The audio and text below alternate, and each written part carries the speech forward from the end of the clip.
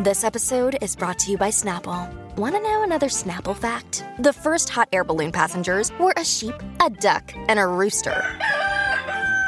Ridiculous. Check out Snapple.com to find ridiculously flavored Snapple near you. Another day is here, and you're ready for it. What to wear? Check. Breakfast, lunch, and dinner? Check. Planning for what's next and how to save for it? That's where Bank of America can help. For your financial to-dos, Bank of America has experts ready to help get you closer to your goals. Get started at one of our local financial centers or 24/7 in our mobile banking app. Find a location near you at bankofamerica.com/talktous. What would you like the power to do? Mobile banking requires downloading the app and is only available for select devices. Message and data rates may apply. Bank of America N.A., member FDIC. And then there was a scandal. Vintage scandal. It was quite the scandal. I am shocked at your behavior.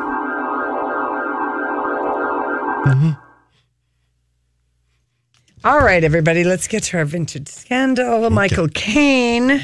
Michael Caine is my name. Michael Caine, the coolest man in the room. He really is. He wrote a memoir called The Elephant to Hollywood in 2010. And Okay. now... Remind people what he was in. I'll tell you as we go along in the story. His second book is out because his first book did so well, and it's called Blowing the Bloody Doors Off. Okay. And we're getting more stories. So, his breakout movie for him was 1966, a British movie called Elfie, which was remade with Jude Law. What's it all about? Yes. Elfie? And so here's some... couple of juicy stories from his new memoir, Blowing the Bloody Doors Off, that he didn't tell in his first memoir. And he's 85 years old. He's been married for 47 years. When he was on the cusp of fame, he was an up-and-coming actor, and he was sent to Hollywood because they knew the British filmmakers, they had a hit on their hand with Elfie. They put him up at the Beverly Hills Hotel. Of course. On Sunset Boulevard to promote his movie. And in the lobby of the Beverly Hills Hotel, where if you right now to this day sat in that lobby, you would see people coming and going, famous people. He ran into John Wayne, who in 1966 was the biggest movie star in the world. Sure. And he had his cowboy gear on, John Wayne. And John Wayne told Michael Caine, "You're going to be a star, kid, but if you want to stay one, remember this. Talk low, talk slow, and don't talk too much." Oh. These are good star words to live by because you get in trouble. Okay? Talk low, talk slow, and don't say too much. And then he added what Michael Caine said he thought was very strange. And don't wear suede shoes. And Elvis. Yeah, Michael Caine asked him, and they're just having this conversation, the Beverly Hills Hotel in 1966. Why not? And John Wayne said, because I was taking a piss the other day, and the guy in the next stall recognized me and turned towards me, and he said, "Hey, John Wayne, you're my favorite actor," and he peed all over my suede shoes. Oh, my gosh. And the Duke just kind of gave him a nod and sauntered off out of the hotel, and Michael Caine took the tale to heart. As he writes in his memoir, Blowing the Bloody Doors Off, "I never wear suede shoes." That's absolutely hysterical. You might get recognized and people will turn. Not everyone in LA welcomed Michael Caine quite so enthusiastically that first weekend. The day after his encounter with John Wayne, Michael Caine asked Betty Davis to dinner, and she snappily accused him of trying to pick her up. Oh, for crying out loud. She was bristly. Prickly. I mean, like Michael Caine at 33. Yeah, please pick me up. Anyway, he's got 170 movie credits and counting, but back in the early 60s, long before he won 2 Academy Awards, Hannah and Her Sisters and The Cider House Rules, and got knighted by Queen Elizabeth, he was just another London working class kid trying to make it. People didn't believe he would do it. One executive told Michael Caine, "You have no future in show business at all." Another movie guy in London canceled his contract, and I'm quoting Michael Caine from his book. Okay. "Because you look like a queer on screen." Remember, this is in the 60s, Oh my gosh, and it's against the law in England to be gay. Yep. And he writes in Blowing the Bloody Doors Off, even his Cockney accent was a problem. "I was told no one outside of England would ever understand me, and that one really strung. really stung me. But Sure. that accent also made him very rakish Oh, yeah. on screen. And so, flush with the success of Alfie, Michael Caine, a promiscuous chauffeur, he became a fixture and was at all the London hotspots in the 60s, which was Tramps and Annabelle's. And he spent evenings hanging out with assorted Rolling Stones and Beatles. Apparently, George Harrison, he writes, once serenaded him at Annabelle's on the ukulele. He had his hair cut by Vidal Sassoon. Oh, gosh. What a blast from the past. He dated all the hot sex symbol women of the 70s or the 60s, including Nancy Sinatra. And while he was dating Nancy Sinatra, he was invited by Nancy to join the family on a private plane from Palm Springs to Las Vegas. And he found himself with Frank Sinatra. Okay, that's like a 10-minute flight because it's like a 40-minute drive. Well, yeah, but still, private plane. You know, this is Yeah. rich people, famous people. They're not going to drive. And he was grilling him about his relationship with Nancy. And he said, I was nervous, but my accent fascinated Frank Sinatra. He thought it was the funniest thing he'd ever heard. I felt intimidated and tried not to show it. He laughed whenever I spoke, so that helped. Then he's got a story about Shelley Winters. Oh. Okay. He was on the set of Alfie. It was 8 a.m., the first day of the shooting of the movie that's going to change his life. He's en route to makeup when Shelley Winters says, let's go slip off for a quickie and calm both of our nerves. Okay. And love it. So this is really what turned happens. and ran away. He said, I was in no mood for that on the first day of what I just She was knew. hot then. Oh, gorgeous. She played Ruby. Of the biggest movie of my career. And he said Shelley later claimed she was just kidding, but he was never quite sure. I don't know what would have happened if I'd done it. I was so stunned and nervous. I think I would have failed miserably. He also had, and he writes about Michael Caine, about in his book, his second memoir, Blowing the Bloody Doors Off. All these stories, none of them were in his first book. So he had a very awkward encounter on the set of 1987's Hannah and Her Sister, which Woody Allen directed, and the film co-starred Woody Allen's girlfriend, Mia Farrow. Oh, yeah. Yes. Before they broke tell up. me. And it was shot in her Manhattan apartment. I didn't know that. Remember that In movie? whose man? In Mia Farrow. Because remember, Mia yes, Farrow and Woody yes. Allen lived across the Yeah, street yeah. in two Yes. separate brownstones.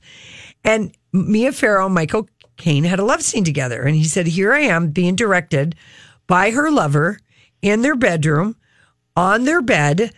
I was so uncomfortable. And then I looked over, and standing on the other side of the bed was Andre Previn, her former lover and husband. He was visiting. I thought, bloody hell, I didn't know he would be here. Well, the next thing I knew is I forgot all my lines. Wow. And of course, he didn't know. Everyone was invited. He didn't know at the time that, probably Woody was, banging the stepdaughter or having, whatever. So make it more. And then he got a story about Harvey Weinstein. Apparently, they worked on a quirky little 98 musical Miramax put out called Little Voice. And Michael, that's a really good movie. Is it? Yes, I've seen it. It's wonderful. It is. Okay. So it's like, but it was like not well known or not whatever. at all. Okay, so who are we talking about with Michael Caine? Michael Caine, the movie's being produced by Harvey Weinstein and his brother, Miramax. He writes in his book, I had no idea of the terrible reality of Harvey and his misdeeds. He said, but there was one time that I had a terrible, is it row or row? Row. Argument. I knew it was an argument, but I didn't know how the Brits say it. I had a terrible row with him. I don't even remember what it was about, but I remember I called him dishonest. This is Michael Caine to Harvey. Yes. He said, Michael, I am an honest man. I will only stab you in the chest. Oh, my And he word. said, and that pretty much sums up my view of Harvey. Okay. Wow. And as far as his own encounters with the casting couch, he said he didn't ever get propositioned, but he did acknowledge as his young days as an early theater actor, it used to go a bit quiet when I took off my trousers in the communal men's dressing room. Mm-hmm. So just maybe people taking a peek, whatever. Mm-hmm. And he also did this in his other peek. In his other book, but in this book, Blown the Bloody Doors Off, he refers to himself as being a piss artist, which means, British slang, a huge drinker. He said at one point, I drank a bottle of vodka a day. It was due to the uncertainty of my life and the tension of making movies. And in 1959, so this is why he's just acting on stage, trying to get his movie break. He's on stage. He's in London, and he's in the company of Peter O'Toole. Because those guys another were great big friends. alcoholic. Yes. They split a bottle of brandy, and Michael Caine woke up and completely dressed in the same bed as Peter O'Toole. And he had no idea how he got there. And Peter O'Toole told Michael Caine this about boozing and waking up places. Never ask what you did. It's better not to know. That is damn good advice sometimes. I think that is. And according to, Michael Caine, he said, I was terrible. I had terrible experiences with marijuana and cocaine. I was at a Hollywood party and went to put a teaspoon of sugar in my coffee.